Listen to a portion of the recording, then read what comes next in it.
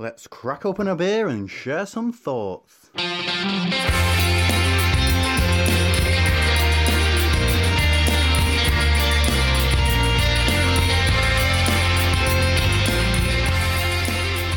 Welcome to Opinions, and we're back in your ears once again. The beer is in the glass and we're ready to go, but we're not alone, are we, Martin? Oh no, and it's been a while. I don't know how it's taken so long to get this guest on the show, but Lee from Brew York, welcome. Thank you. Absolute pleasure to be here, gents. It's a pleasure to have you with us, mate, and it only seems right that you introduce the beer that we've got in the glass. What are we starting off this week's show with, mate? Well, I wonder, what might we start with, hey? It can only be one thing, of course. It has to be the collaborative brew that we did between ourselves and Elusive.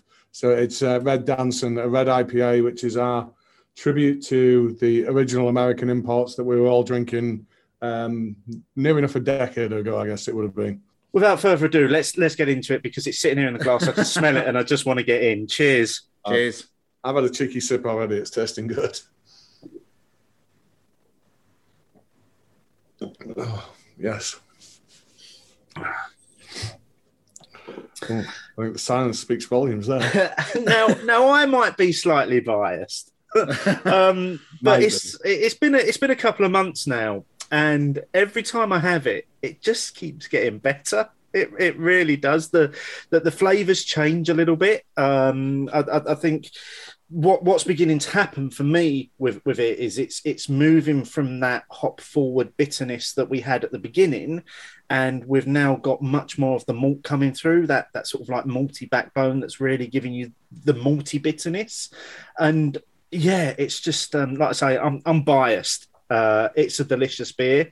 It really is. But I'd like to think I'd say that even if I wasn't involved in the brewing of it. Yeah, I think what you aspire to with this type of style is to get a balance between the malts and the hops. And that's why I love this kind of style, because it's all too easy to just throw loads of malt in there and accentuate that, or throw loads of hops in there and do something that's intensely hoppy. The real art of brewing, the real craft, is to create balance. And this style, I think, really does capture that kind of thing, where you're trying to get the balance between the malt and the hops. And like you say, I think that profile has changed over time. I think it was probably a little bit more hop forward when we first consumed it. And like you, I much prefer what we're drinking today. I think that little bit of time has definitely benefited the beer. Yeah, I agree with both of you there. I think that the malt forward element is definitely coming to the fore. It's still got that hot bitterness towards the back end of it, but I don't think you've got that punchy aroma and flavour that we definitely experienced back in September now when we first had it. So yeah, it feels actually even more wintry of a beer now. Yeah, absolutely. It's almost more of a peppery bitterness now, whereas at the start it was very dry. It was big, bold, bitter in your face, and to the point where I really struggled when we first tried it. I really struggled to remember a time when I'd had a beer quite as bitter as this, which I know was one of the things that obviously we were aiming for, wasn't it, Lee? We wanted it to be a bitter punch in the face. Mm. Yeah, and I think perhaps what we were getting at that time wasn't just hot bitterness. I think there was a certain astringency coming through from the caramel malts that had been used within the beer, which I think is now softened, as well as the hop character, to again give more balance. This reminds me more of the cask version we had on release now, whereas I think the keg version was closer to the can the first time back in September. I think the mellowing out of the beer and and I feel it's a little bit softer again, and this could just be perception, but this feels closer to the cask version now. Yeah, I would agree. I think we said at the time that we found the cask version softer. And before you said that, I was looking at my glass here thinking this is softer than it was before. So I think that absolutely sums it up. It has softened over time. And it wasn't like we didn't give the cask version a good try either, was it? On that evening when you came down to the Vic, mate. I think we did all formats justice on that particular evening. Yeah, we did. And just to be, and again, hats off to my co-host for his due diligence. He went back the next day to see if he could polish off any more cask. Well, it wasn't that. It was that I needed some tasting notes for it, and I couldn't remember what I had drunk the night before. I couldn't remember what it tasted like the night before.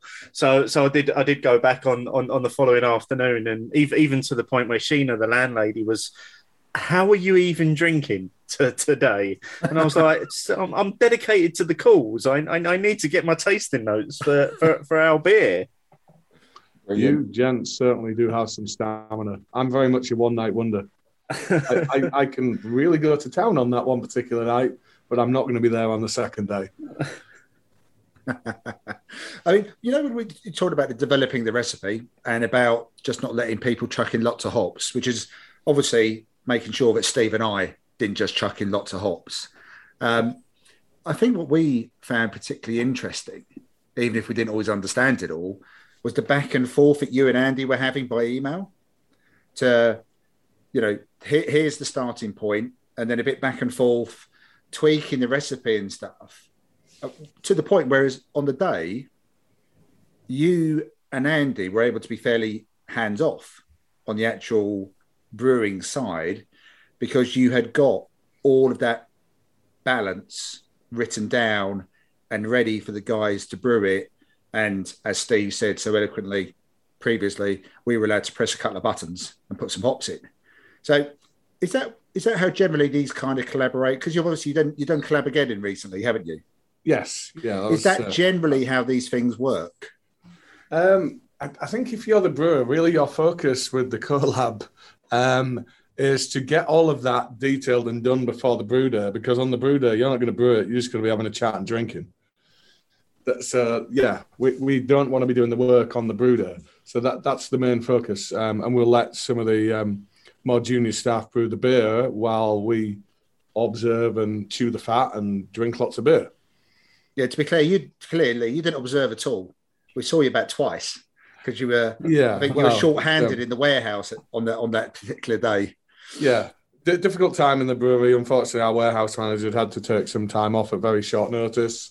And I just fill in where's needed most. So, yeah, I was the warehouse manager for the day. That's what I'm saying. So what I mean is that because you've done all that hard work beforehand, and I think we were there when you were transitioning between one head brewer and your new one as well. Yes. And it was those two guys who took us through the steps, wasn't it? Yes. Yeah. But I think Andy's very, very good at his craft. And I have massive respect for Andy. So we discussed the grain bill in advance. He did a beer a while back called Level Up, and it's basically the same malt construction that had. And he's done a couple of tweaks with his malt bill that I really liked. So in the US, you would brew with a lot of Maris Otter, which is a heritage grain, which is known for having a very malty character, but isn't really grown so much in the UK because it doesn't yield very well in the field. So we tend to use more higher yielding things like Pepino and so forth. But those Pepinos lack that kind of intensely malty character. So Andy's way of addressing that, and others' way of addressing that, is to use a type of German malt called Munich, which kind of brings back some of that kind of really malty characteristics to whatever you're brewing. And then in this style, I've always used a couple of different types of crystals. I would use the one that's at the lower end of the scale, so it kind of delicately caramelly. And then I would use the one at the upper end of the scale, a dark crystal that's really intensely caramelly. Whereas Andy was saying, no, you should use the one in the middle as well. So we've used 3 different types of crystal to really give that added complexity to the malt backbone of this beer. So we largely went with what Andy said in terms of the grain bill. And then I kind of constructed the hopping approach with input from yourselves, gentlemen. And I believe the instruction was, we want all the Citra. that may have been one of the informed decisions that we came up with, yes. Yeah, so it is predominantly Citra. There's a lot of Citra in there. But then we use the hops that Andy and I know work really well in either dark or red beers. So you've got the Simcoe and you've got the Centennial, and I feel like I'm missing one. And Columbus, of course. So those, but they're the big hops that, as I think you said, that these were the beers that a lot of us were drinking 10 years ago, those early American imports. So these are the beers that a lot of people that will be at the stage of their beer journeys that we're at were used to drinking back then, and Yes. have maybe seen some of those fall by the wayside over the years. Yeah, and it brings a little bit of a tear to the eye, doesn't it? Well, it does because I don't know about Martin, but when I first tasted this, I was instantly transported back a few years. It took me back to a moment in time, and I know from reading a lot of the comments about this beer that we've seen on Twitter, and we've been able to live that journey that a brewer lives in terms of vicariously living through Untapped and seeing what people are saying about your beer on Untapped. And that's been really interesting, because a lot of people were of that same sort of mindset, that it took them back to a place in time that they feel has been a little bit forgotten and a little bit overlooked. Oh, yeah, absolutely. I think the pendulum has swung way too far towards the hazy and juicy critters, in the UK. And it is long overdue to swing back the other way. We need to remember what our heritage was, or certainly our drinking foundation when we came into craft. It was not juicy and hazy. It was intensely bitter beer with more floral and resiny character. And the reward was that bitterness enticing you back in for that other sip. And I'm not trying to belittle modern juicy beer. It's just, for me, my personal palate, I don't mind them. I'll have one. But then I find they would blend into one another, and I don't find there's enough in it to make me want to go back, which is why I like styles like this that do have decent bitterness and reward the return to the glass. But there is also that kind of trend of one and done these days, isn't it? There's a lot of people that will openly say, I'll only try a beer once, because it's all about ticks. And I don't think, again, speaking for Martin, I don't think that is either Martin or I. If we find a beer that we enjoy, we enjoy to drink that beer over and over again. And certainly with Red Danson, and once again, disclaimer, it's got nothing to do with the fact that we was involved in the brewing process. I have drunk a lot of this beer because I've enjoyed it as well. Not just because it's like, oh, look at me, I'm drinking my beer.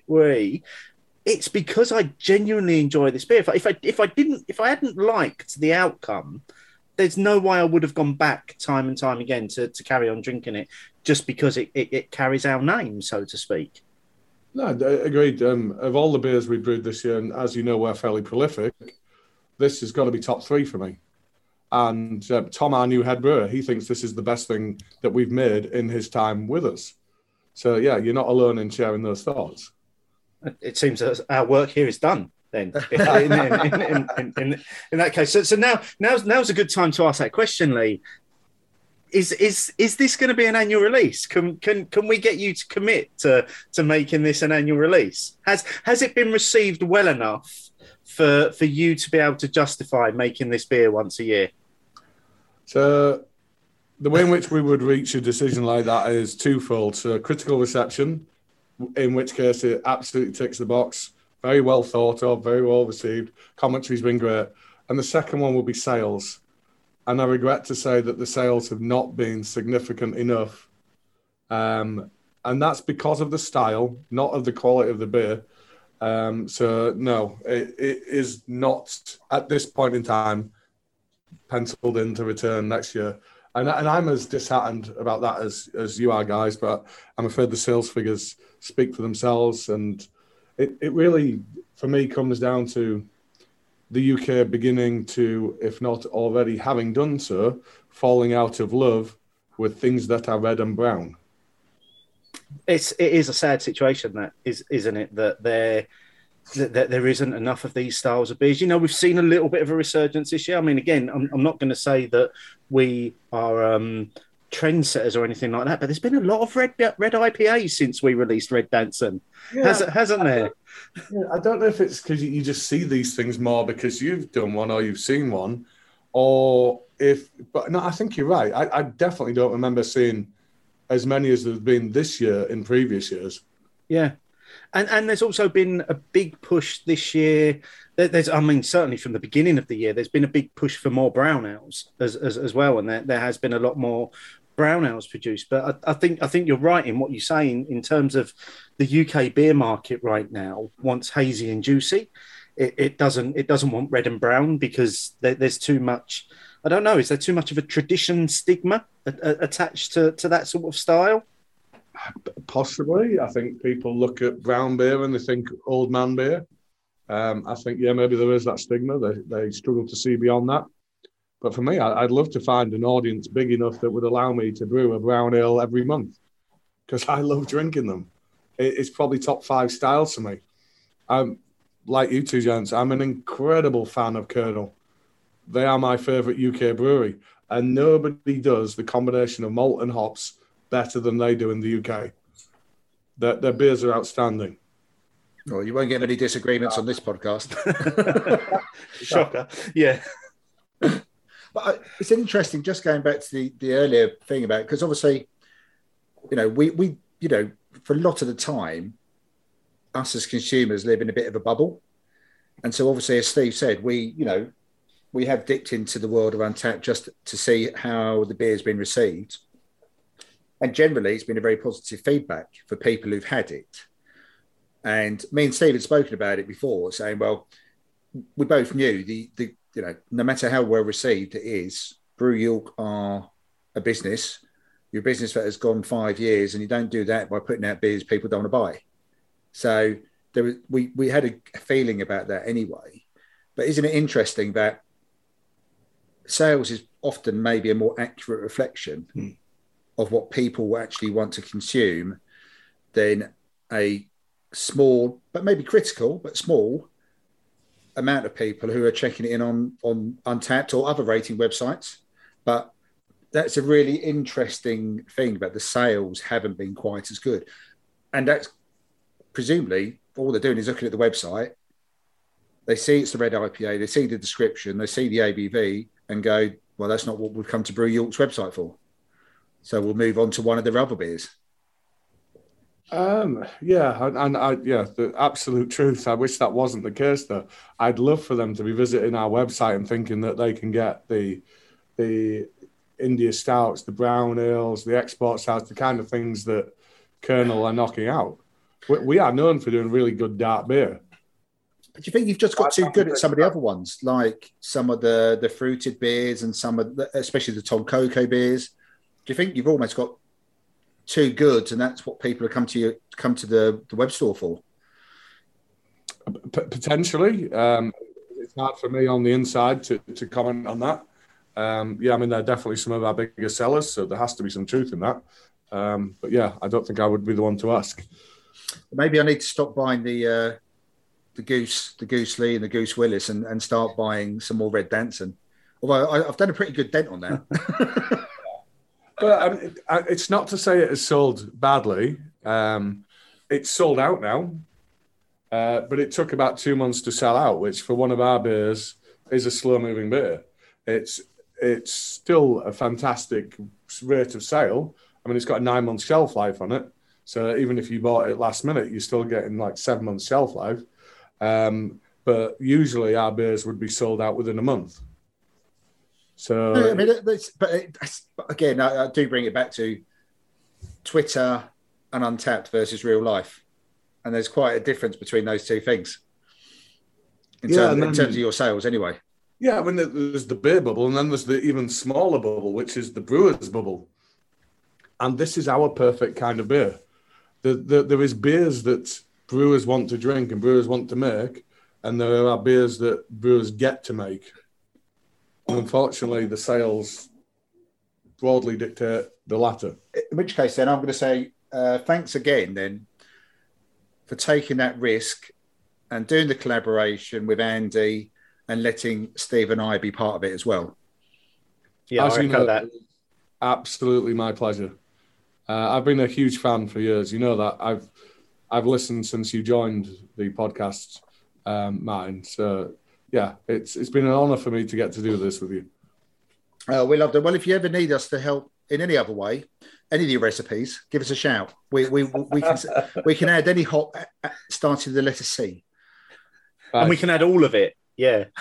I'll get extra citrate into the occasion. No, I will absolutely echo everything that Martin said there, Lee. It was a great experience for us to go through, and we understand that it was a big risk for you to take as a business. It's great to hear that it eventually sold out, but it is a very niche style. However, one that I will enjoy all over Christmas, because I did take full advantage of your Black Friday offers and helped probably clear those last few remaining cans from the shelf. Let's get some final thoughts on the Red Danson, because I do feel like, Martin, I feel like we've been banging on about Red Danson since August to our listeners, and I think they're probably bored of us talking about it now. We gave them a bit of a break for about 6 weeks. We did, yeah. I'm quite well, and I think the thing to emphasise here is that, especially now it's a bit softer, so some of those not harsh, but those really prevalent hop notes have fallen away a little bit or gone more into the background. I actually think this beer is even more dangerous than it was before at that 7.2, because I would argue this is drinking closer to 5. Yeah. And that does make it a very dangerous Christmas you're about to have, Steve. Oh, well, I think you got a few cans as well, didn't you? Yeah, true. I didn't buy as many as you. But yeah, I think because it's got a bit softer, a bit more rounded, a bit more like the cask version, which we said on the night, was probably the furthest away from what we were aiming for in our brief, but made it superbly smooth and drinkable. And that's what it's doing now. So yeah, that 7.2 is well hidden in that beer. Oh, very much so. Yeah. Yeah, I would echo that. I think with this kind of style, the one thing that tends to hold you back from necking it is the level of bitterness. But now that's softened, it's made it, yes, quite dangerous. Very dangerous. Drinkable for the 7.2 that it is. And I'll update people over Christmas just how dangerous it is as well, if they want to know, because there may be at least one day where I prove just how dangerous this beer can be. Could have the emoji roller coaster back.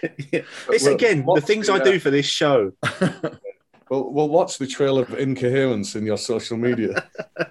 Let's go to the opposite end of the scale with our next beer this week. This is a beer that I've been very much looking forward to trying. It is Dreams of Brew York 2021. It's a cherry and cranberry sour coming in at 6.5%, and it's bright pink. It's a very dark pink, and even the head has got a bit of a hue on it, Steve. Oh my word, look at this. Yeah. Lee, what are you doing to us here? What are you doing to me? Yeah. Well, yeah, I have to admit it would have been all too easy to avoid the sours, Steve, but I think it's one of the things we do best. So I've kind of thrown you to the sword a little bit. Mate, this is a showcase of your beers as much as it is Martin and I banging on about how great Red Danson is. All right, shall we dive in, chaps? Please. Cheers. Cheers. It's not too sour. Oh, okay. Yeah, I was looking for the sour face. That didn't happen. Yeah. I was holding off on commenting because I wanted to watch the face. Is this one of your beers that you put in that pastry sour category? Yes. Okay. Now, I seem to get on with those. It might be because of the other adjuncts maybe dial down the sourness a little bit for me. Yeah, that's absolutely the intention. So, yeah, they're soured in the usual way, kettle sour using lactobacillus. But then you use things like lactose, maltodextrin. You ferment them in such a way that they finish sweet. So the first thing you're going to get is the intensity of that kind of zing, the sourness. Certainly with the fruits like cherry as well, you're going to get that zing. But then almost instantly, it kind of falls away into that sweet finish. So I find that really, really rewarding as a drinker. I love these kind of styles. And this particular one, as is the season, has a little bit of cinnamon in as well. I was wondering, because I was about to say this just putting me in mind of dessert.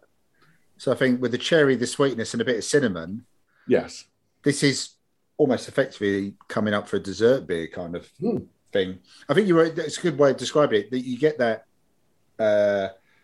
dark fruit hit, and rather than that sourness and the puckering coming in, it just goes into that sweetness straight away. But what you've managed to avoid, at least for me, is a cloying sweetness. It's a very clean sweetness. Good. So I think that's quite good because, you know, the way it tastes initially, how sweet it is, you might think, oh, this could be a bit of a sugar coating on my teeth here, but it seems to avoid that. No, I find these incredibly easy drinks. I mean, this is 6.5%. It's a sour, but even at that strength, even as a sour, this for me is sessionable. I will consume this stupidly quick. It's Vimto. Certainly quicker than I can do. You've given us Vimto, basically, haven't you? Yeah, alcoholic Vimto, indeed. I don't dislike it. I like what's. I'll be honest. You know, that's a win. Yeah, it's there's a lot of flavors going on in there. I think that the cherry for me is probably the dominant flavor, which I quite like as a flavor. I like cherry in things. I think those additions that's in there. There is a bit of sweetness coming through. There's hints of vanilla in there. Thankfully, I'm not getting any of the cinnamon, which I'm really not a fan of when that's included in beer. It's one of the spices that I don't look for in beer. But I would say you'd notice it if it was taken away. That's the sense I'm getting from it. A bit like when you're doing cooking, you might add a little bit of pepper or a little bit of salt. You won't overtly taste it, but you might taste it if it's missing. It's a good shout, yeah. I feel like I can get a bit of it. And now that I know it's there, I think I'd miss it if an iteration came out without it. Yeah, in the same way that you would use ginger with rhubarb, and you wouldn't necessarily always taste the ginger, but it has elevated the flavour of the rhubarb.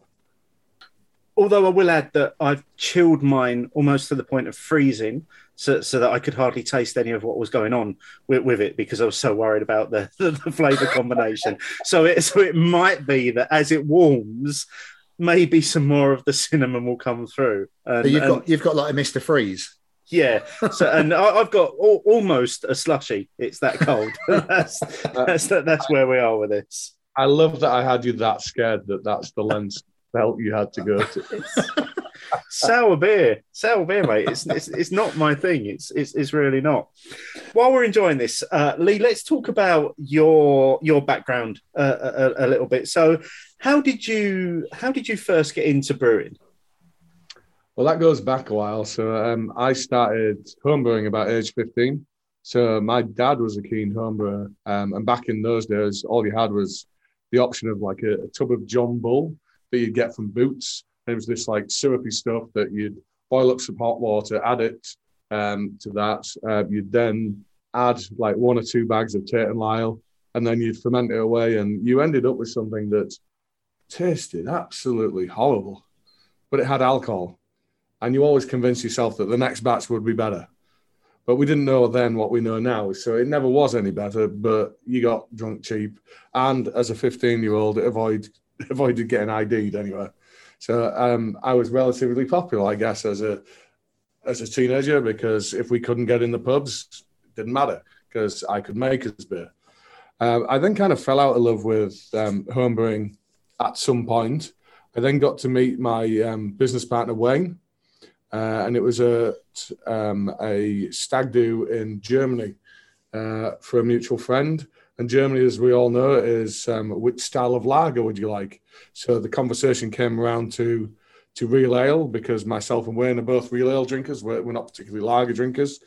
So it became very clear at that point we both loved beer, in particular real ale. And then we met up some months later at the same friend's barbecue, and Wayne had brought along some of his homebrew. And he'd prepared this using this new Australian method of brewing, home brewing, where you basically could use one vessel to do an all grain method of brewing. So like small scale, proper brewing, just without only having to purchase this one vessel. And I thought the beer that he produced was outstanding. I have to say, I did not know that homebrew could be of that standard. I wouldn't have known it was homebrew. His beer was exceptional. So from that point forward, myself and Wayne then spent most weekends either in his shed or in my shed brewing beer together. And eventually, some years after that, we were entering competitions. They were going well. And then I had the opportunity to be made redundant from my career. Wayne was, again, had the opportunity to be made redundant from his career. So I just remember a conversation in a pub that coincidentally is on the same street that our brewery is now on. And we were having a conversation there. It's like, are you prepared to go to your grave and not at least attempt this? Because I'm not. I think we at least need to give this a go. And I think that's where the decision was made. That's where Brew York was formed. That's when we finally said, do you know what? Let's do it. Might not work. At least we can say we tried. What was the pint count at the point where you actually decided that it was going to be a thing? If it wasn't double figures, it would have been near. It was a bit of a timing thing as well, with your respective previous careers giving you an opportunity. But how far into your home brewing with Wayne had you been then? Oh, a couple of years. Yeah. Yeah, maybe as much as 3 years, actually. Okay, so you've been playing about with recipes, doing the home brewing at weekends in one of each other's houses and stuff like that. Had you had any, what was during your home brewing time? And you said you were entering competitions and stuff. Presumably, you must have been getting some good feedback and good reaction from other people, even outside of your close circle of friends and family, that made you think, when the time did come, this was worth doing.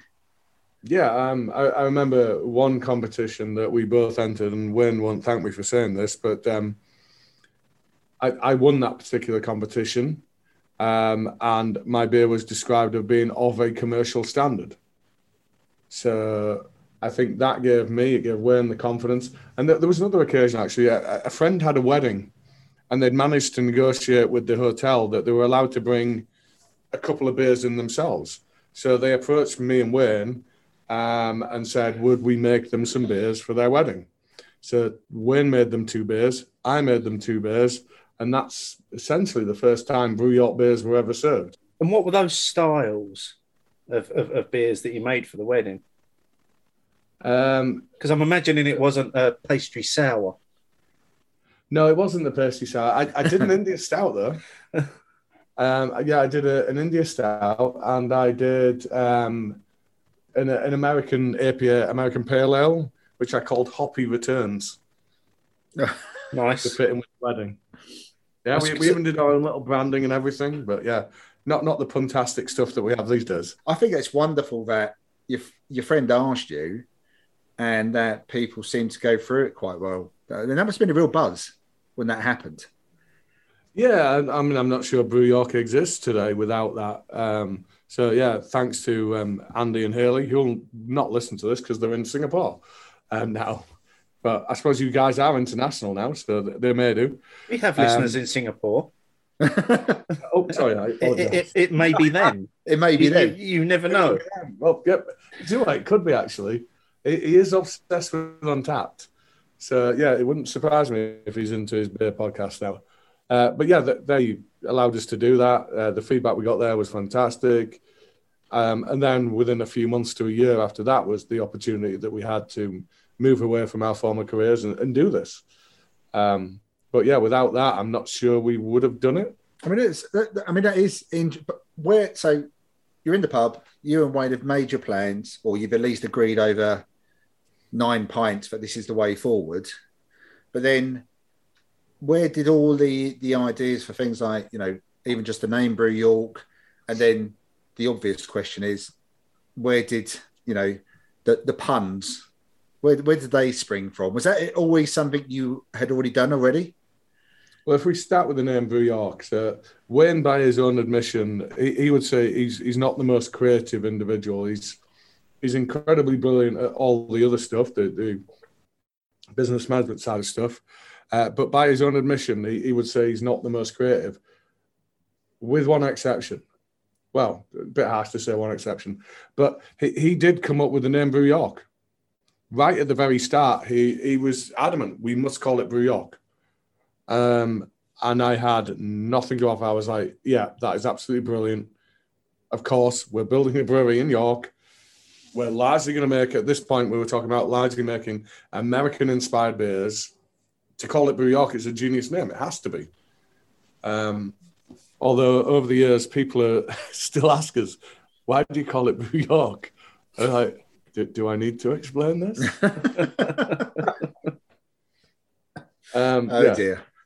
But as to the puns, I mean, we never set out that way. Our original core range, our original branding, it was all about this kind of fusion of the English and the American and the York and the New York. And it had this kind of like totem-esque type thing. And a lot of it was animal derived. But our access to raw materials in our first year was not great. We began to do what we were doing midway through the kind of like harvest year. We came to market at a point where there'd been like droughts in the US, there'd been flooding in like Australia and New Zealand. So hop availability at the point at which we launched was actually the worst it's ever been in our existence. So our access to hops in particular was terrible. We couldn't get you Sexy Citras and so forth on Mosaic. We had to get like less sexy things like Summit and Crystal and so forth. So we had to construct our original core range around hops that are not what most people would have been using. And that was a plus in that it made us different. We created beers that were different to what everyone else was doing because we weren't just jumping on the Citra bandwagon that everybody else was doing at the time. But could those styles arguably over time stand up against all those beers that were including the Citra and the Mosaic? Well, the story tells itself. No, they didn't.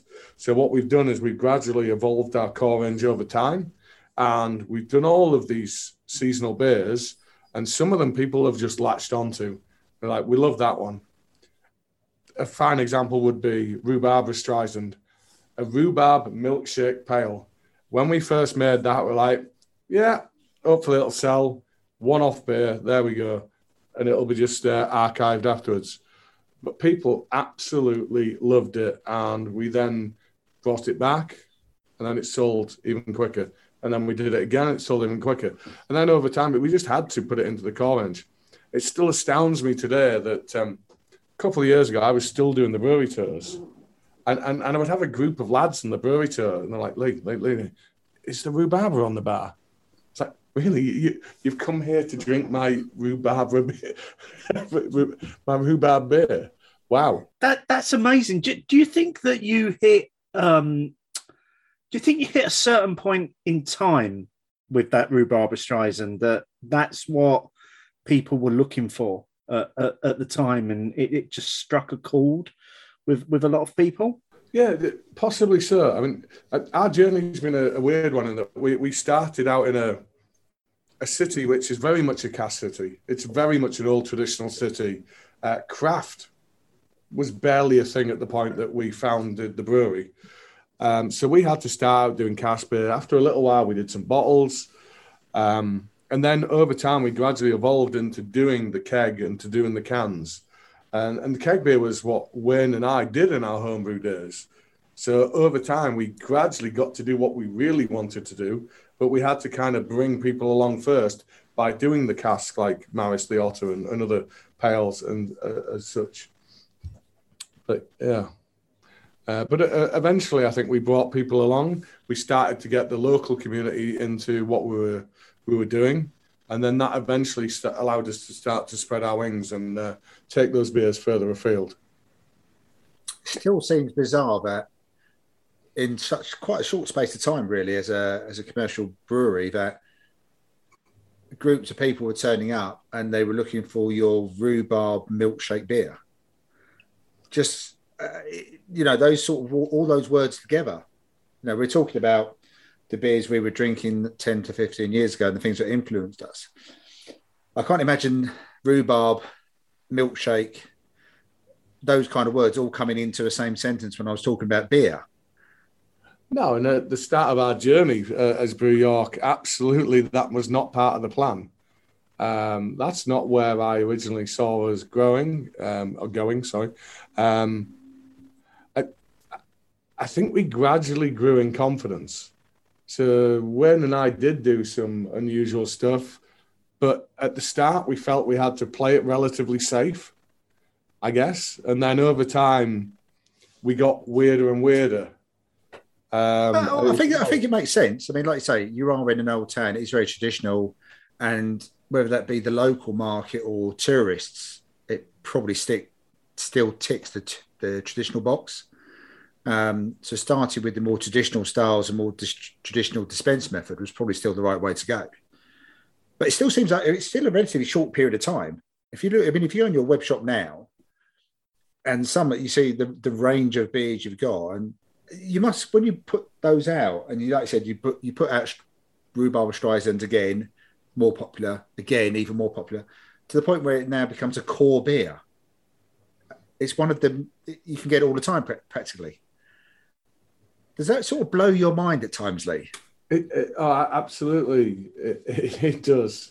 Yeah, I mean, Tonkoko came about in the same way. I know it's not your thing, gents, the Tonka bean and coconut. I seem to remember a podcast a little while back where those particular things were named as the things you'd least like to encounter. But no, thankfully there are enough people out there that do enjoy that kind of thing. But that is entirely the point of what we've gone about doing is to create this broad waterfront where you might not like the Tonka containing beer, but you might like the bitter. And you might not like the American Pale Ale, but then you might like the Rhubarb Milkshake Pale. And so it's really been about, creating that, but as I said, be a broad waterfront of eclectic beer options. And for us that get to brew the beer, that makes our job way more appealing. I mean, we all know about these super successful breweries where 80% of their output is one beer. How much fun do you think that is for the brewers? At our brewery, every day you're brewing something different. We don't have one beer that represents a massive proportion of our output. We have big successful beers and there are things that we brew regularly, but nothing that kind of dominates our schedule in that kind of way. We get to do all of these weird and wild things all the time. And for me, that makes it way more interesting. And I hope for the people that brew the beer for me now, that makes it way more interesting. Lee, do you think that you ever run the risk of being considered a little bit gimmicky in terms of some of the beers and the styles when they're linked with the puns? And does that ever worry you in terms of your output? I have to acknowledge that there is truth in what you're saying. So, yeah, I think people would pick up some of our stuff and they would think that. But the branding, the name is only one element. That's what gets the beer in your hands. I think if we've achieved that, okay, round 1-1. I think what really keeps you coming back is once we've got our beer in your hands and you consume it, I think the sheer quality and difference of the beer is what will keep you coming back. So, yeah, if you think for a one-off it's gimmicky, fine. I can live with that. But I think the quality of our beer speaks for itself. That's a good point, actually, because if we take, in particular, the beer we're drinking now, it's not a beer that I would ever pick up off the shelf. And obviously we are very, very grateful to you for sending that beer to drink on the show this week. However, as somebody who drinks beer regularly, enjoys beer, has a little bit of an understanding of beer, even at a sort of hobbyist level, I can appreciate the quality within this beer.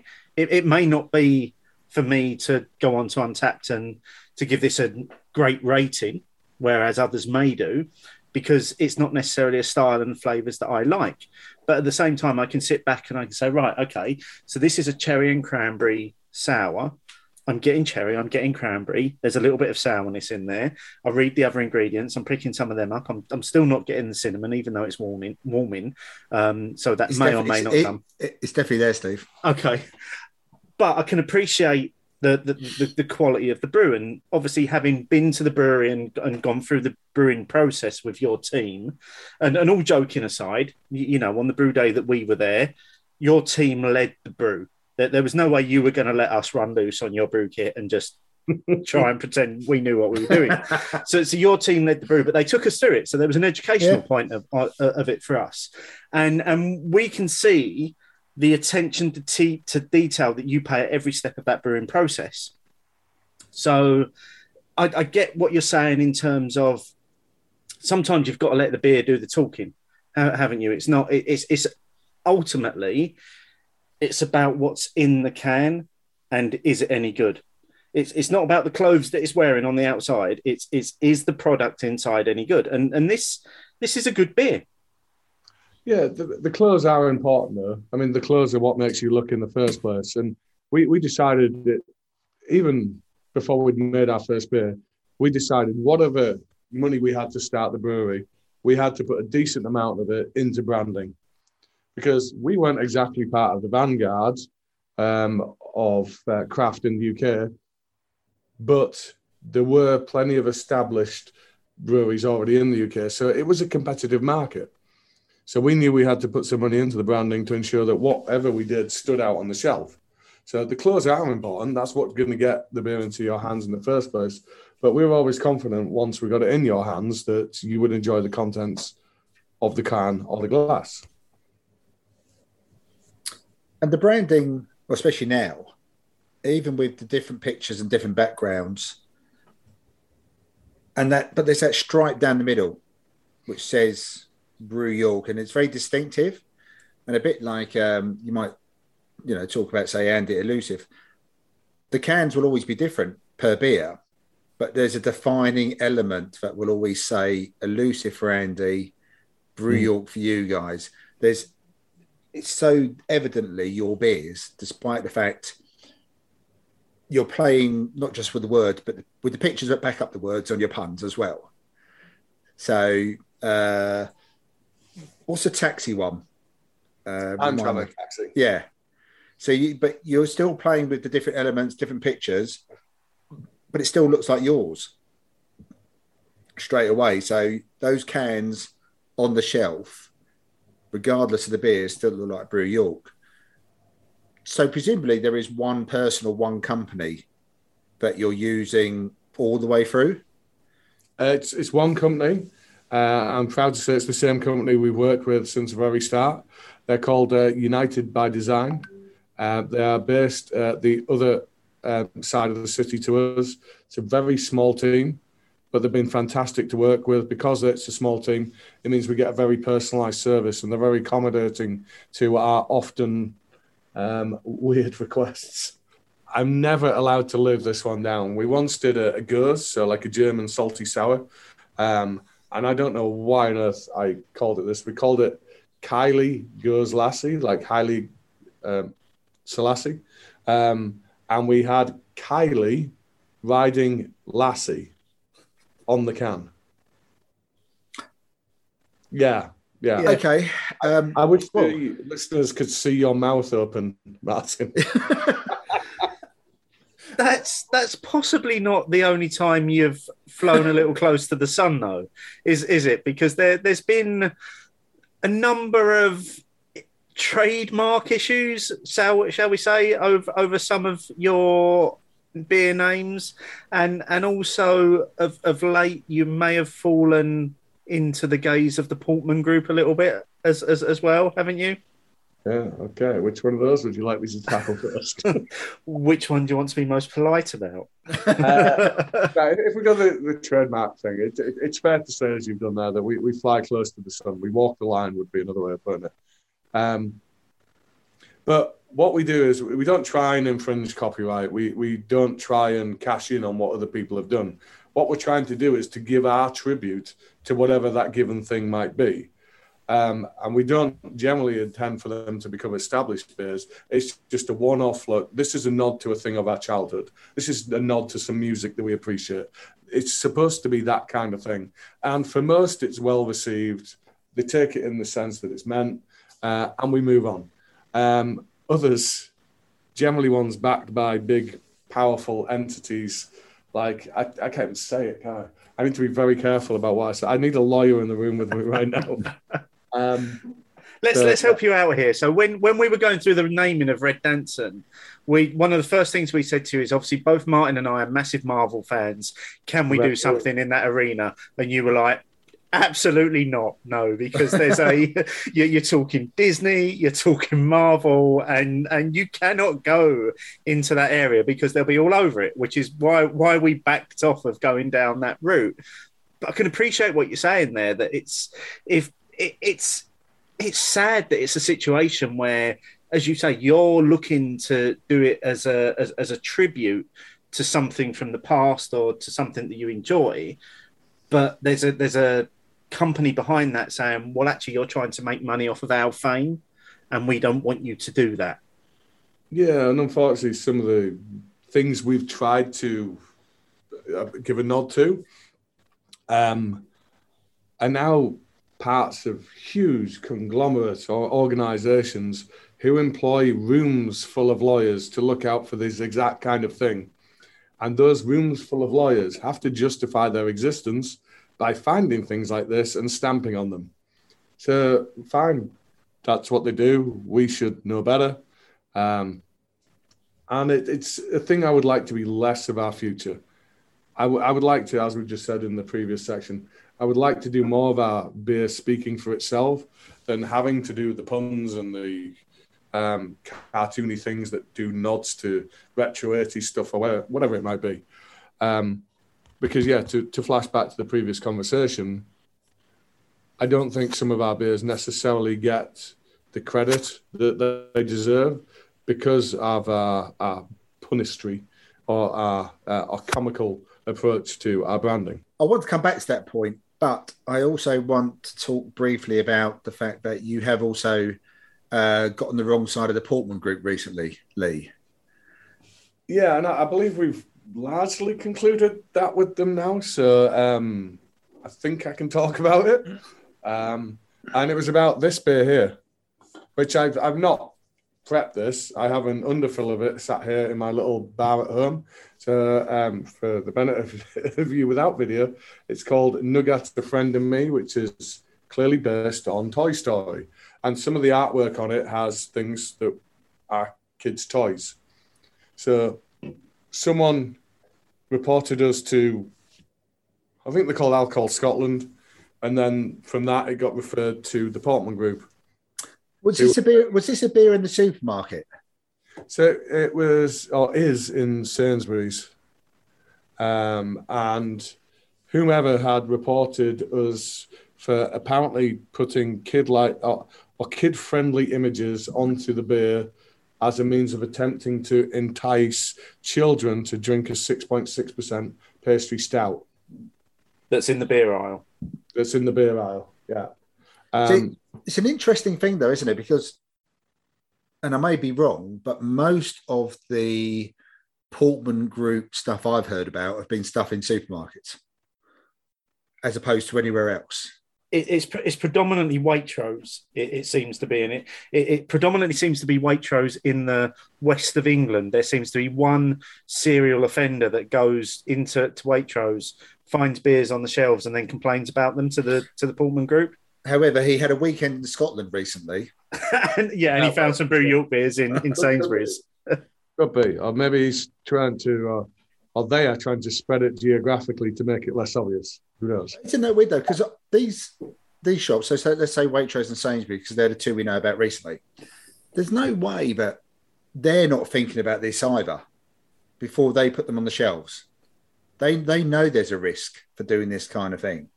So it's a beer, clearly marked a beer. It's clearly in the beer, wine, spirits aisle, or however they've marked it up. Your beers especially are very clear about things like the ABV and other aspects of it. So, yeah, I mean, so what ultimately was the judgment? Well, basically the way it plays out is you don't go to the point that they have to express their might. You just have to back down and say, yeah, we're not going to make this beer anymore. We've sold everything of it that we intend to sell. Allow the supermarket a certain amount of period to sell that product, and then we'll make sure it doesn't reappear. This is the bit I don't like. So they are an organisation that is funded by the industry, but it's funded by the macro part of the industry. And the only people they ever seem to go after are the smaller, minor players that over time are going to eat into the market dominance of the macro players. And they've created this independent regulatory code that all the supermarkets sign up to. So if the Portman Group say your beer is not suitable, if you don't comply with what they're saying, you will not be allowed to sell any beer into a supermarket, not just that one. So they have huge power, but it just annoys me and others that it just feels like they're the right-hand man of the macros. I don't ever see them going after the macros for anything. Highlights how preposterous this is, and this is something you flagged up when we discussed this previously, Martin, is think of the time of year we're in. We've got all these beers with pictures of Santa on. Well, if Santa isn't a kiddie-friendly image that potentially is enticing children into drinking alcohol, then what is? So we're going to ban every beer that has Santa on? I find that highly unlikely that's ever going to happen, to be honest. I think it's bonkers. I mean, obviously, we spoke to the Portman Group probably, I want to say, like 3 to 4 years ago, wasn't it, Steve? Easily, yeah. And it feels like they have definitely become more proactive than they were previously. Because I think at the time we spoke to them, their main beef had been with Brewdog and Tiny Rebel, the two that I was aware of at the time. It feels like they've definitely upped their game, or there is definitely someone or someones who have now worked out it doesn't take too much to get something changed or taken out. Because they only need one complaint, don't they? They only need one referral. It's the scale that's ridiculous. So if you want to have something discussed in Parliament, you're going to need a thing with 100,000 signatures on. Yeah. If you want to have Portman have a beer dismissed from a supermarket, you have to have one person make one complaint. And to be honest, I think that's, if you wanted to make that your life's work, then you probably could. If that became your hobby to go around looking for it, you could probably find it quite often if you really wanted to. So ongoing issues with trademarks and avoiding upsetting people aside, what's next for Brew York? Obviously, you've seen significant growth over the last 5 years to the point where you've now got the tap room, the small brewery in Leeds town centre, the beer hall as well, which is a fantastic space that you've got to use there. Plus, you've now got your brewery just outside the city centre, which is much, much bigger and allows you to do a lot more. Where do you go next with what you're doing with the brand and your beers and your presence in the beer scene in the UK? So I suppose the first thing to mention is that we are revising our core range. We have to acknowledge that the trend in the UK market is constantly for the next thing now, whether that be a good thing or a bad thing. And we have a very large core range as things currently stand. We have 9 things you classify as real ales, and we have 1 lager. So 10 is a very, very large amount of beers to have to consistently brew, as well as doing all of your seasonal stuff as well. So we're actually going to be shaving 3 off the roster. And I'm sorry to say, gents, that Big Eagle is going to be one of them. I don't know what it was, but as you started introducing that, I had real worries that's where you were going with that statement. Yeah, it's not the only one you're not going to be happy with me about, Martin, because another one is Goose Willis. Oh, for fuck's sake. Stop the podcast. That's it. We're done. And we're discontinuing Time Travelling Taxi as well, which is our 5.4% hazy. But we're doing this so it allows us to have the opportunity to be a little bit more creative. And this is where the silver lining is to the clouds. Because Big Eagle exists in our core range, it means I don't have the opportunity to do other West Coast. So we are dropping it from the core range so we can do West Coast seasonals. And the first one we're going to be doing is going to be with Thornbridge. And the second one we're going to be doing is going to be with Thornbridge. Hopefully, that's a nice silver lining to that little bit of bad news. Speechless here. Is either of those, because I know Thornbridge of late, particularly for their subscriber boxes, have been playing around with Jaipur and collaborations on Jaipur. Is one of them a riff on Jaipur in any way? In a sort of sense. So what we've agreed is Big Eagle that we have is more of the classic interpretation of the West Coast style. So it's quite malt forward. It's got a little bit of crystal in there. Whereas Jaipur is the more modern interpretation of the West Coast style, which is really clear, crystal pale, with use of more modern hops. So we've decided we're going to flip that on the head, and Thornbridge are going to come and brew with us, and we'll brew a modern West Coast IPA at ours. And then we're going to go to Thornbridge and we will brew a more classic, more malt-forward West Coast IPA at theirs. I'm all in for that. I'm just going to say that. Obviously, I'm going to stick my flag firmly on my chest. Steve's speaking for both of us there. Yeah. Does this mean, in terms of Big Eagle, you're removing it from the core range? Does that also give you an opportunity to take it back to an annual release, back at its 7 point whatever %, or is it gone forever? Well, I have thousands of cans that says 6.4 on. So, what do you think? Okay, so it's good. We're still going to see the 6.4 version, then, yeah. I mean, for what it's worth, I agree with you. The stronger one was the better beer. But we brought it in at a more sensible strength to conform with a particular competition's rules and to make it more marketable. But I absolutely concur. The 7.2 was the better beer. Okay, but does that mean that will Big Eagle be a seasonal? Yeah, we'll bring it back once or twice a year now. We're just not going to have it available all the time. Okay. And any of the gooseberry-inspired beers, will they be seasonal? And again, similar. So Goose Willis will come back once or twice a year. We feel that the sours is an area in which we're strong. We do lots of them. There's always going to be something available that kind of can scratch that itch, if you like. But the sales were good. They weren't huge. So it doesn't make a lot of sense for it to continue in the core range. And it'll allow us to have more flexibility to do more of the seasonal, more of the more out there stuff that we enjoy doing. So your core range will be down to 7? Is that right? It would be 6 plus a lager at that point, yes. 6 plus a lager. And does that 6 include like what you have on tap offering? Or are we talking about your 6 core cans? Ooh, right. So is Maris the Otter considered a seasonal or a core? Maris the Otter is a bit of an exception. It's considered a seasonal. We have it available relatively regularly, but we like to restrict it to the York market. I mean, yes, obviously, from our point of view, our mutual point of view about Big Eagle, that's a shame. But lining up a couple of Thornbridge collabs does sound very interesting.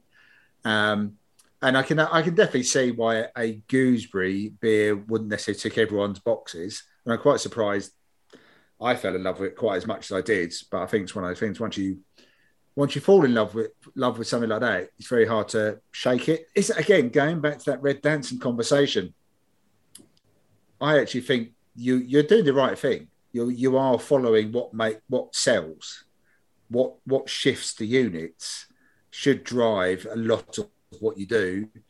But equally, from what you're saying, that means you can focus on those core range, but also it gives you that flexibility to do other things as well. So you still keep the interest going. Yeah, and I wouldn't ever want to give the impression that that's the only thing that drives the decision. And I hope you would think or realise from the rest of what we do that, yeah, that's not the way that we're driven. Oh, no, definitely. But I think weird stuff at some silly prices. But you've got to be a business still. So, yeah, exactly. I mean, I can definitely get it. And you've got to move with what the market wants as well. So if you know that people want more one-offs because it's that one and done culture, then reducing your core range absolutely makes sense, because you know you're only going to have a certain number of people that will ever continue to buy that core range. But if you're constantly bringing out new beers at the same time, you're appealing to that part of the market that is looking for something new every week. It's one that for Martin and I, it's not what we want to hear, but for Brew York as a business and for you as a business owner, it's absolutely the sensible decision to make. Did you ever envisage yourself in this position, Lee, where you'd have to move to making a business decision that goes with what the market wants rather than with your heart as a brewer in terms of what you want to brew? It's not the first time we've had to make what might be considered relatively ruthless decisions. We have killed off our bestseller 3 times in our history because we did not think it fit with who we intended to be. So we're not driven by the finances in that regard. It's more so about how we want to be seen, how we think we should be seen. But yeah, this one cuts deep because Goose Willis is my favourite beer in the core range. But all the same, we've made the decision to discontinue it. So I, like Martin, are just going to have to appreciate it all the more when it does come around every 6 months or so. But is there also that point as well that as a consumer, if I know I can only get Big Eagle once or twice a year, I'm going to enjoy it and I'm going to savour it more on those occasions than maybe now when I know it's always there and I can always dip in and out and get it whenever I want.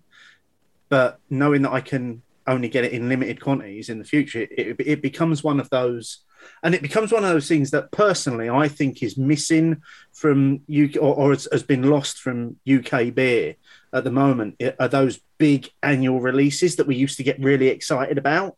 They're just not there anymore. They've fallen by the wayside as more and more breweries like yourself have become more conscious of what the market wants rather than what you want to do as a brewery. Yeah, you did a podcast or at least a poll on this a while back, and I think you were saying that the Cannonball one used to be the thing for you, the human cannonball. Yeah. But even with that, there's not the enthusiasm there that there once was. Well, they don't. Magic Rock don't even do it anymore. They seem to have just quietly tried to erase it from their history. It's almost like Martin Dickey trying to pretend that he never worked at Thornbridge. It's that kind of an erasing of history that's going on. You'd think he'd be trying to erase his history of Brewdog, wouldn't you? Really? At the moment, yeah.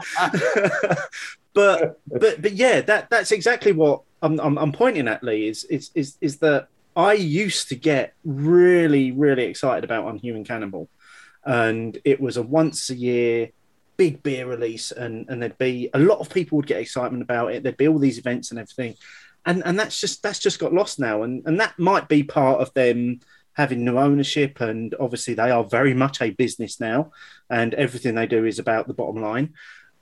And there are just a handful of other releases now. I think the only one that probably drives the same sort of excitement now is when Siren released their Caribbean chocolate cake every year. That's probably the only other thing that gets the same levels of excitement now. But to think that in the future I might not be able to get Big Eagle all of the time, but at the same time to think that I know it's coming a couple of times a year, that's something to look forward to, because you do get to a point where you drink the same thing over and over again. You do stop enjoying it, and you get a bit blasé. Yeah, I'm just thinking, because obviously the Imperial Eagle came out fairly recently as well. Does that mean we should have a Big Eagle, Sank in between, and the Imperial Eagle, and you release them all at the same time once a year? Oh, are we going to get an Eagle run to replace the Cannonball run? Well, that's because we have a 6.4 Big Eagle, we have a 9% Imperial Eagle. It feels like there should be something in between, really. There's a Black Eagle as well, isn't there? Isn't there a black IPA version of it as well? Yeah, there's Black Eagle, which is a 5.8% Black IPA. We've done a New Zealand hop version before called Haast Eagle. Haast was the explorer who discovered this prehistoric eagle, the largest eagle that ever roamed the earth, big enough that it could have picked up a small child. So yeah, we've done that one before. In the very original core range, we had a beer called Little Eagle, which is why Big Eagle is called Big Eagle. But that had Sriracha Ace in it, so I had to condemn that. So what we could have is a series called The Eagles Have Landed, which would put you on a bit of a line again. You can have that one on us, mate. Brilliant. With some sort of eagle in like camouflage clothing or something. Exactly. We'll just leave that one there. We'll leave that one there because I think we have finished our beers. Steve has officially finished a 440 pastry sour. Yeah, I started getting more of the cinnamon towards the end. There was a little bit, just a touch of, just a little bit of warmth coming from that cinnamon, and that's the point at which it tipped for me. I enjoyed probably the first 2/3 of it when it was still quite cold, and I was getting a lot of the tart fruitness. When it warmed and some of the other flavors started coming through, that's where it became a little bit past me the Gaviscon for me. It is what it is. I'm never going to be any different from with sour beers. They don't sit well with me. I would still argue it wasn't overtly sour, in my opinion. I mean, it was fruity all the way through. I definitely got the cinnamon come through as well. But again, I would actually say that the cinnamon was the right side. So if we reference back to those Christmas beers we were talking about with Father Christmas and other stuff, where they just chuck whatever's left at the back of the cupboard in there, this feels like there was actually a measured approach to how we're going to put in the cinnamon in this beer. Steve's right. It definitely became a bit more prevalent as it warmed up. But again, I didn't have a problem with that. It was still that dark fruits, which was doing it for me. I mean, the dark fruits were coming through all the time, and the bit of tartness or dryness or even sourness that was coming from it felt like it was very much from the fruits that were involved in the brewing, and the sweetness and the other adjuncts you added did balance it out quite nicely. I'd actually think that compared to some lactose-infused dark beers I've had, this was a better use of it. So, yeah, I enjoyed that. And like I said, we did get Steve Sourface at the start. So, I mean, take it as a win. Oh, I'm very much taking that as a win if Steve has consumed 440 mils of sour. Although I thought, Steve, that your taste was changing. I think if I went back a year or so in the podcast history, you wouldn't have even entertained drinking this kind of thing. At least you're giving it a go now. Agree. I can't say any more than agree. I think I had one of your pastry sours last Christmas, actually at the Vic, and I really, really enjoyed it. So whichever one it was that you released last Christmas, I did enjoy that one, and that's unusual for me to pay pub prices for a can as well. That really is. But I enjoyed it. Yeah, it was it. I agree a little bit, Lee, and obviously you'll know as a long-term listener to the show, my tastes are gradually changing. I am still a creature of habit and will always revert to type, but I am willing to experiment a little bit more and try some new things. I think when Em listens to this show, I just think she's probably wishing that I'd do the same with food as well, and just try something that wasn't beige occasionally. Oh, do you want us to do a beige beer special then? I think we'd struggle, wouldn't we? Yeah, I suppose these days. Beige beer. On that, yeah. But a beer beer Doom Bar. Oh. I'm getting heartburn just thinking about it. Yeah, no, not bottled or canned Doom Bar. That's not happening. It's really not. Talking of beers that are full of flavour and aren't beige, though, brings us nicely on to what's going to be our final beer this week. This is Wooly, you again tell us about the beer while we open it and get it into the glass. So, second mention tonight for Andy of Elusives. Andy Elusive, for a number of years now, have been doing an annual project called Collabageddon, where they bring together, I think it's 12 breweries, and each of those breweries has a home leg and each of them has an away leg. And then they brew a selection of 12 beers And then on the same weekend each year, they're released in multiple venues around the UK. So we were privileged to, for our home leg, get to work with Fine Ales, who have long been on a pedestal for us. One of the finest UK brewers. I loved listening to your podcast with Jamie a week or two back when they were talking about the history of Fine. Was it 20 years they're now coming up on? Yeah. Yeah. So one of the first adopters of Citra in the UK. I always thought it was between them and Oakham. So it was interesting to hear Jamie actually admit, no, Oakham did it first, but they gave us the tip off about the hop, Citra. So yeah, always been a huge fan of what Fine Ales have been doing. So we actually had a little word in Andy's ear, and when he told us the breweries that he was working with this year for Glabageddon, we said, "Is there any way you could possibly make the little bingo ball fall on Fine Ales for us?" And flukily it did. So yeah, we got to work with Fine Ales, and Powell, who is actually part of Origin Projects. He's the main guy that does the brewing for Origin Projects, which I think you featured a couple of times recently. He came down to York, and we brewed what we called Release the Cranachan. Cranachan, of course, being a traditional Scottish dessert made with raspberries, oats, whiskey, and honey.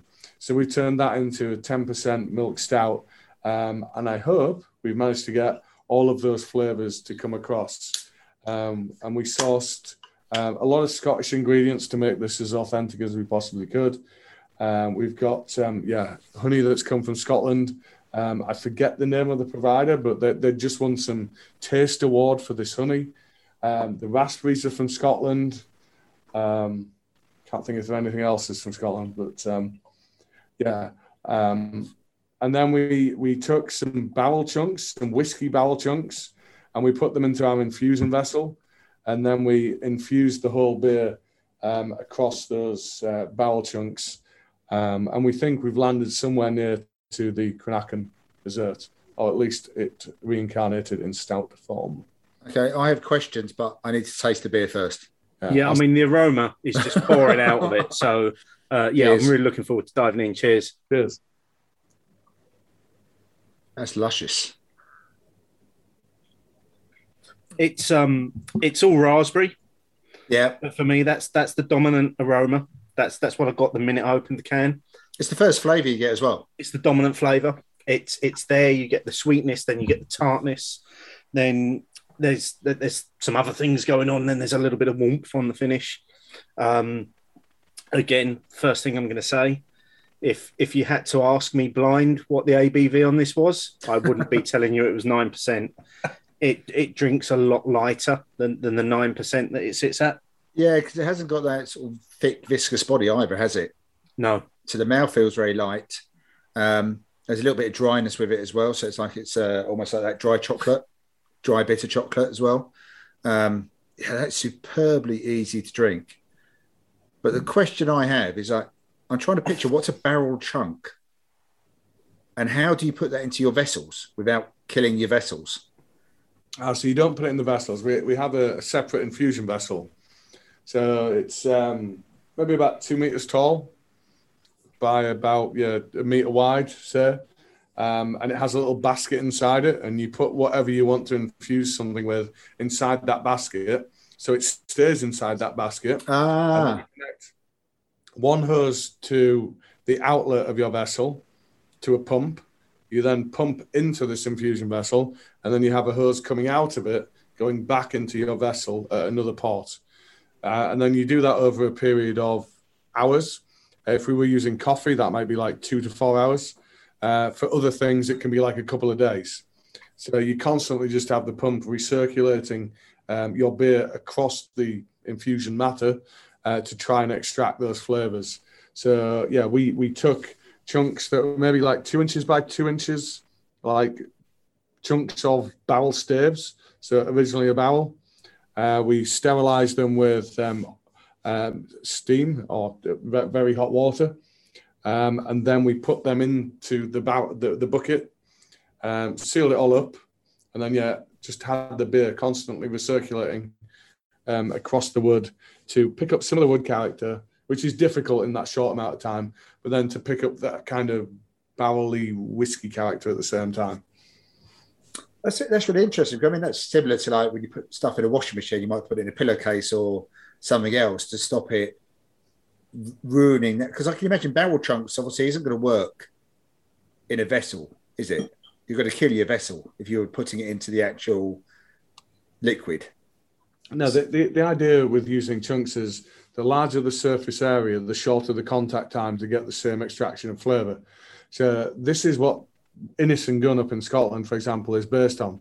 So you can have barrel-aged beers, so that means the beer has to have resided in a barrel for whatever period of time, or you can have wood-aged beers or wood-infused beers. And that means that you've taken bits of barrels or bits of wood and you've done it in a shorter period of time to attempt to achieve the same effect, which is what we tried to do with this, because we only had a finite window to produce a beer for Calabageddon.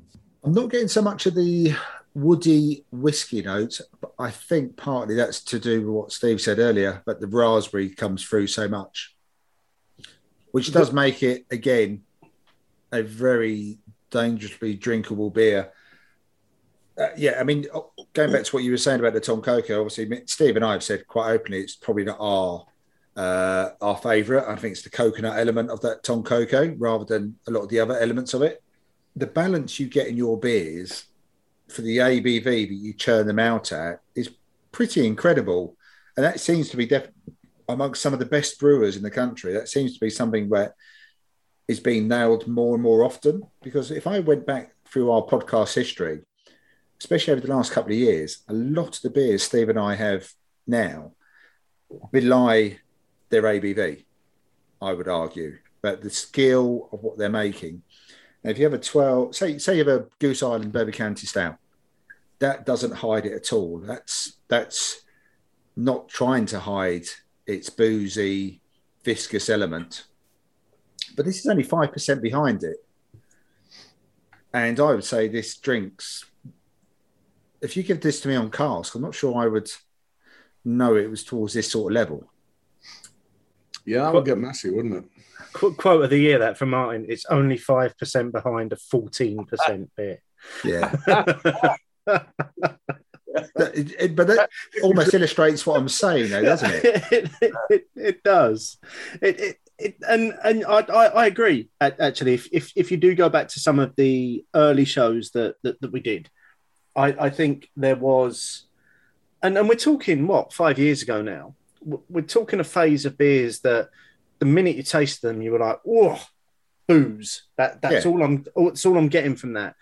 But there seems to have been a wave within UK brewing where there's been a lowering of that kind of boozy feel to beers. So there seems to have been people have begun to understand more about how to brew a big beer but not make it taste big, so to speak.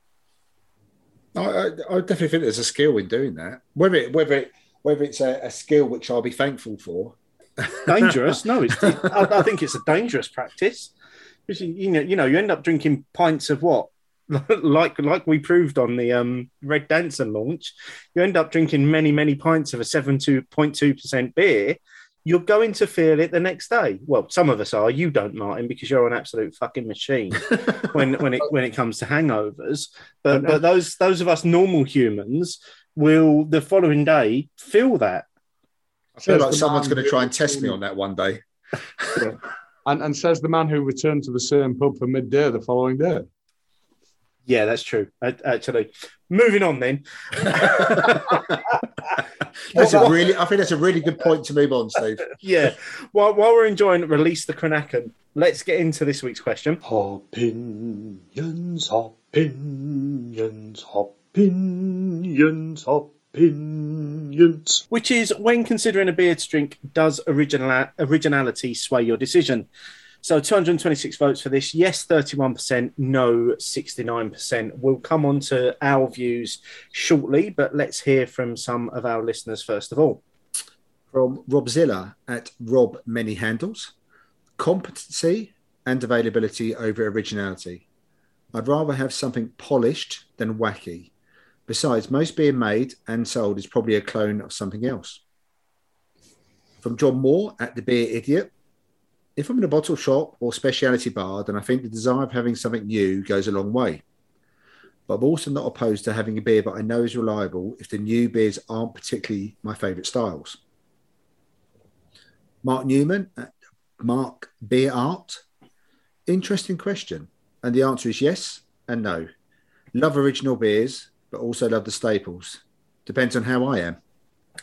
From 4P at Longhead23, I voted yes, but originality is only one of many things I consider, and only sometimes. Sometimes I'll just go and get a few IPAs and not put much thought into it. Other times I might see something that's more original and it will pique my interest. From Great Hop Forward at Great Hop Forward, it can sway my decision and depends on the context. If I'm considering a new beer with food, pairing is the main consideration. If in a pub just for a pint, I will gravitate to what is new.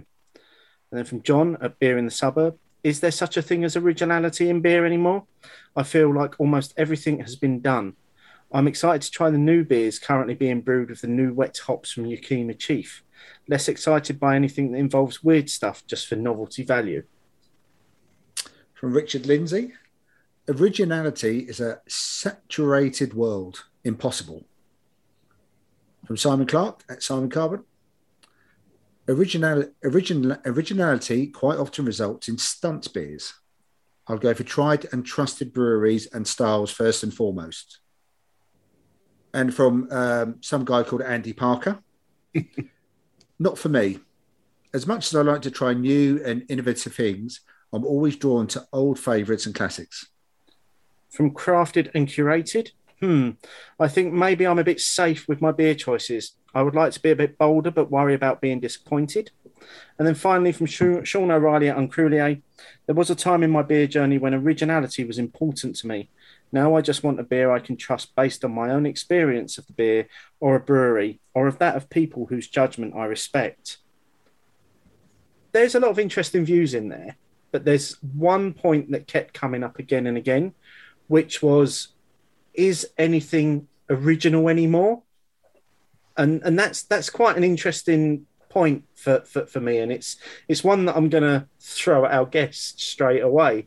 Lee, do you think that that's the case? Do you think that everything is a clone of something that's gone before it, or do you think that there are truly original styles? And I suppose a secondary question to that is, how do you, as Brew York, approach that? Yeah, I totally take on board the point. It's hard to be original these days because, I mean, beer by its very definition is incredibly broad. It's not like gin where you've got this restrictive set of ingredients that you have to work with and then you can just do a little bit here, a little bit there. Beer is huge in terms of what it can represent. And trying to think of something that's not been done before in a world where people have brewed with beard hairs and they've made beers that taste like pizzas and all these kind of things, then yeah, it's pretty hard to be original. So I guess all you can hope to do is to put your own spin on things, and maybe once in a while come up with something that is truly original, but nobody's pretending it's easy. Yeah, there's a lot of people doing a lot of things, and it is hard to tread on fresh ground. Well, again, going back to the very start of our discussion on this podcast and the Red Danson, we were specifically going for a style that reminded us of a time that we first got into beer, essentially. So it wasn't anything new that we tried to do with that, was it? It was like, how can we replicate these styles and these flavors that we were tasting 5-10 years ago? And it's how we remember those styles. It's been hard to get recent examples. So in all likelihood, what we've done is we've created our reinterpretation of that style. So perhaps those weren't exactly as we remembered. Flavor is a hard thing to memorize. Thinking about your views, Steve. So obviously you can't vote on the polls. Do you think originality still exists in beer? I think less so now than a few years ago. I think there has been a trend towards the modern, hazy, juicy styles because that's what the consumer wants. And you can't fault or blame breweries for producing those sorts of beers because they're going with what the market wants to drink.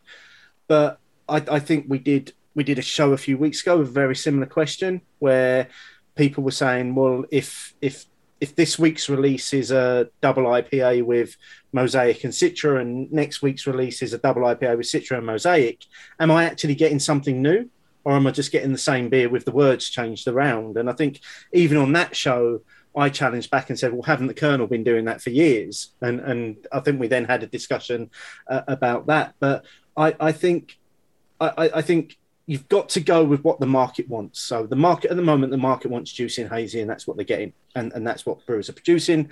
And that's what the hop growers are producing. They're producing hops that give you more of those tropical flavors and more of those softer feels and less of the resinous, piney notes that maybe you and I enjoy. And I do think that I think now originality in new beers, it essentially comes when you see things like a red IPA or a brown ale or a true West Coast IPA. And I emphasize the word true there because a lot of breweries still use the phrase West Coast IPA, and they're still a little bit sweet and they're still a little bit juicy. And that's not what I look for in a West Coast IPA. I want resinous, I want bitter, I want grapefruit, I want dryness. That's what I'm looking for. And yeah, I think, but again, as Lee said, you're at a point where you've got breweries producing beers with all sorts of adjuncts in them. I mean, I saw this one this week that was a homage to the film Elf, which includes a dish that is eaten in that film, including spaghetti, Skittles, chocolate, maple syrup. And it's like, why would you put those ingredients in a beer? Well, because it's new, because nobody else has done that. So why wouldn't you put those ingredients in a beer? So is originality dead?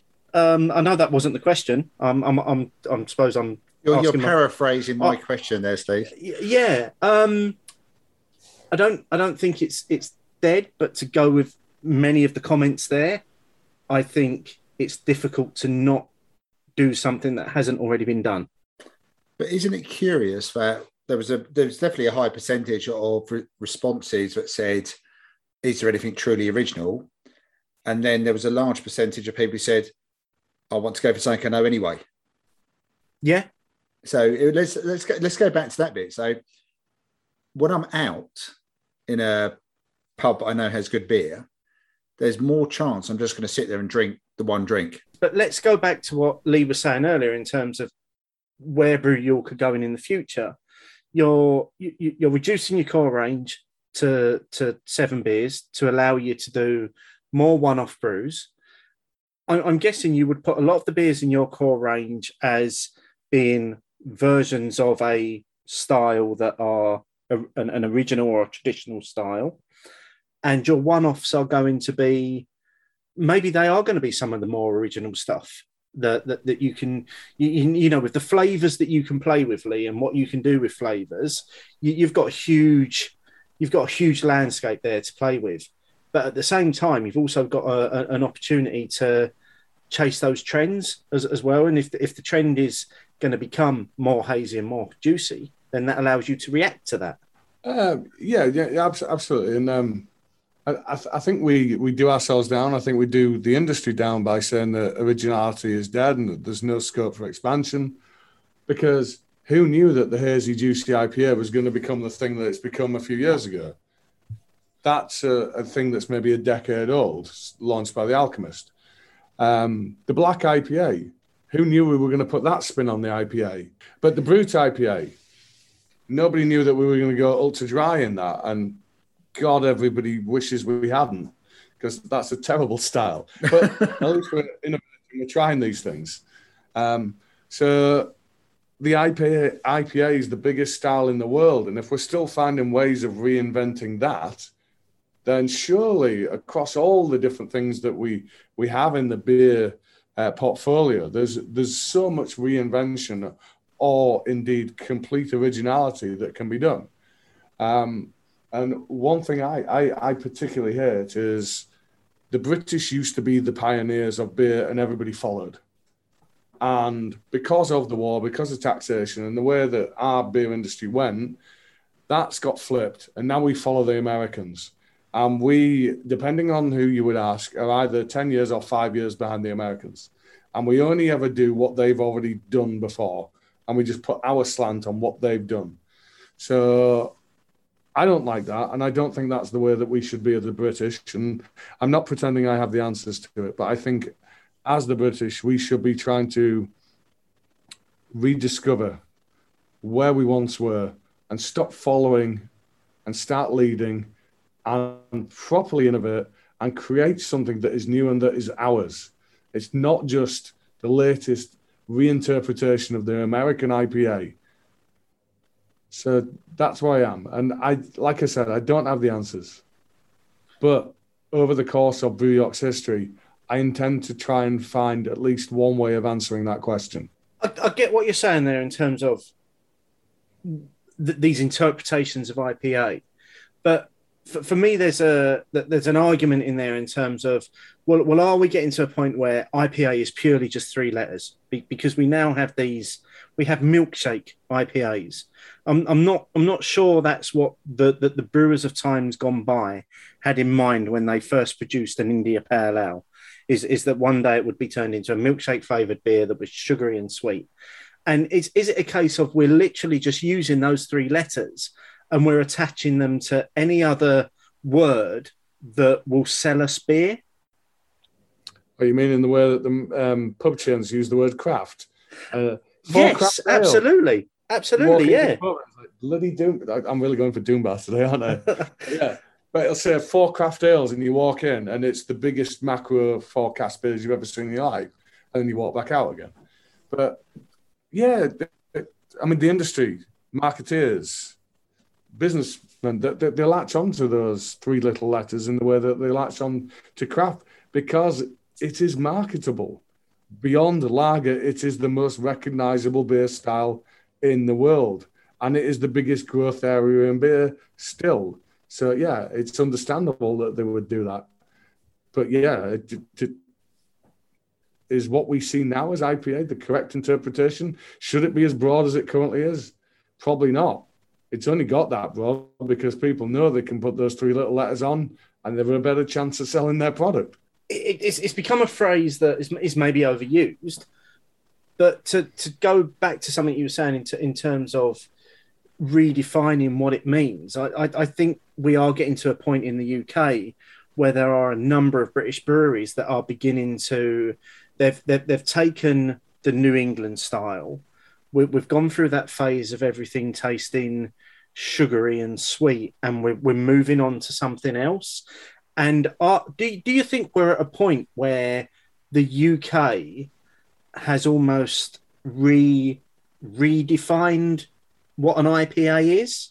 I would say in terms of the hazy beer journey, I think we collectively made bad attempts to recreate what the New England style was by throwing lots of oats and wheat into beer and not paying enough attention to mash temperatures and the yeast that should be used, for example. And I think the journey that you're seeing, that progression in terms of that style, is the UK now starting to get it right in terms of what that style is supposed to be, in terms of how the Americans do it.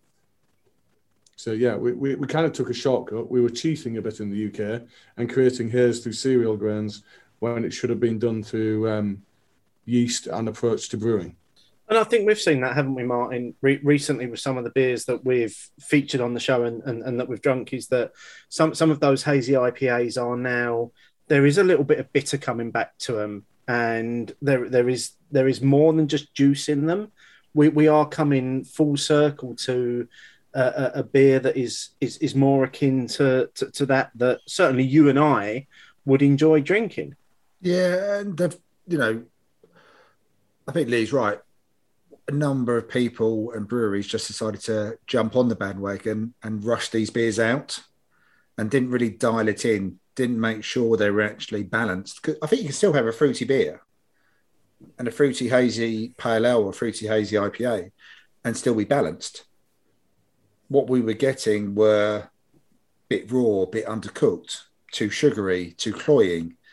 All the wrong things about that style of beer if you're trying to create something which is juicy and fruity. So I think we've definitely dialed it in. But I suppose if we go back to what you were saying, Lee, that still means we're still catching up on what the US had already done 5 years previous. Yeah, and I mean, the style that you were just describing there, Steve, where you're getting kind of a hybrid of the styles where they're kind of juicy and hazy, but they do have some of that satisfying bitterness. That's now a defined style. That's called the Mountain IPA. But this is the way the industry goes. It becomes marketing, doesn't it? So yeah. So do you still think that we are still 5 years behind the States, or do you think we're closing that gap? Well, I think we've closed that gap. I would say we're about 2 years behind now. I would like to see us lead. I think the gap's absolutely closed, but we're still following what they do. So there's still a little bit of a lag there. But we do lead on the traditional cask side that a lot of American brewers know, love, and appreciate. That well-entrenched traditional style of brewing beer and dispense and storage is still much loved, isn't it? Yeah, there's this beautiful reciprocity between us and the US where I've had brewers come over here and they're like, you need to taste my ESB. It's amazing. I made this most beautiful ESB. So I've got an American talking to me about an ESB, and there I am trying to get him to drink my NEPA. It's the world's gone mad. But then that's what I'm saying. So there are styles of ours, all right, they may not be new to us, but for the ones they're trying to interpret that have been centuries in the making over here. So there is still an element where what we produce leads. But now, I definitely think there is still originality in brewing. It's just fine margins of originality these days. Yeah, I would agree. I think there's still scope for originality, but boy, it's never been as challenging to find it as it is right now. That's an interesting comment, actually, and it will be interesting to see where things go in the next 12 to 18 months in terms of the sorts of beers that we're beginning to taste and the styles of beers that the breweries are putting out. I think the comments that we've discussed tonight were really just a snapshot of what we had on this poll. And as always, there were a load of comments. We couldn't include them all. But if you want to continue to get involved in this discussion, use the hashtag opinions and we will find you and you can get involved in the future. I just want to say at this point, Lee, thank you for being a great supporter of the podcast. You've kept us very well watered over the last few years in terms of the beers that you sent us to try. We will be eternally grateful for you allowing us to fulfill a bucket list moment and come up and brew that beer with you and have our images forever emblazoned on a can, even if it's never coming back again. We were there for a while, and we are really grateful for that. And it has been absolutely fantastic to have you finally join us live on a show, because we've done some bits with you before. You did one of our live events on the summer sesh earlier this year, where you did a fantastic live brewery tour and tasting and then stayed with us for the evening. Thank you so much for giving up your time and chatting to us this evening. We are very, very grateful to you for everything you've done for us. It's absolutely my pleasure, gents. You know the respect is mutual. You know I've watched you guys from afar for a while. So yeah, it's been a privilege to do this with you guys. Yeah, thanks very much, Lee. Definitely everything Steve said, echo. And I will also take this opportunity to thank all of our listeners that completed our listener survey. That is now closed. We've had some fantastic responses on that. Martin and I will be taking the time over Christmas to have a read through of all of the responses. And what we're going to do, much as we did, I think, the last time we did a listener survey, we actually did a show going through some of the responses. So we're gonna do that in the new year. We're gonna pick out some of the responses. We're gonna spend the show talking about what you've told us you like and dislike, and talking through some of those things. So look out for that in the new year. Martin, what is coming up on the next show? It's got two titles. It's either the end of year show or Where the Wheels Come Off, depending on your point of view, and also depending on how many beers Steve wants to ridiculously add to what we might be drinking on the night. So obviously, years gone by, we used to do the end of year show together. So we'd drink 3 or 4 beers together. Now we drink 3 or 4 beers separately. And they're normally big beers as well, aren't they? They're always big beers. There's always big beers, Steve. And I've got no doubt even in the next 2 weeks, you're going to think, oh, I have an idea. Another one will land in that list. Beer of the years, our thoughts about the whole year, highlights of the year. And obviously there's been a few low moments, but we're going to stick to talking about the positives of 2021 and try and stop the wheels coming off. Talking of big beers, let's get final thoughts on the release, the Cranachan, before we finish. I am absolutely loving what's in my glass here. I think it literally does everything that it says on the tin in terms of it being a dessert in the glass. It is very raspberry dominant, but it's as... I bought this beer right up to room temperature to drink it tonight because I didn't want to lose any of those flavours. As it's continued to warm in my glass, that there are more flavours coming through.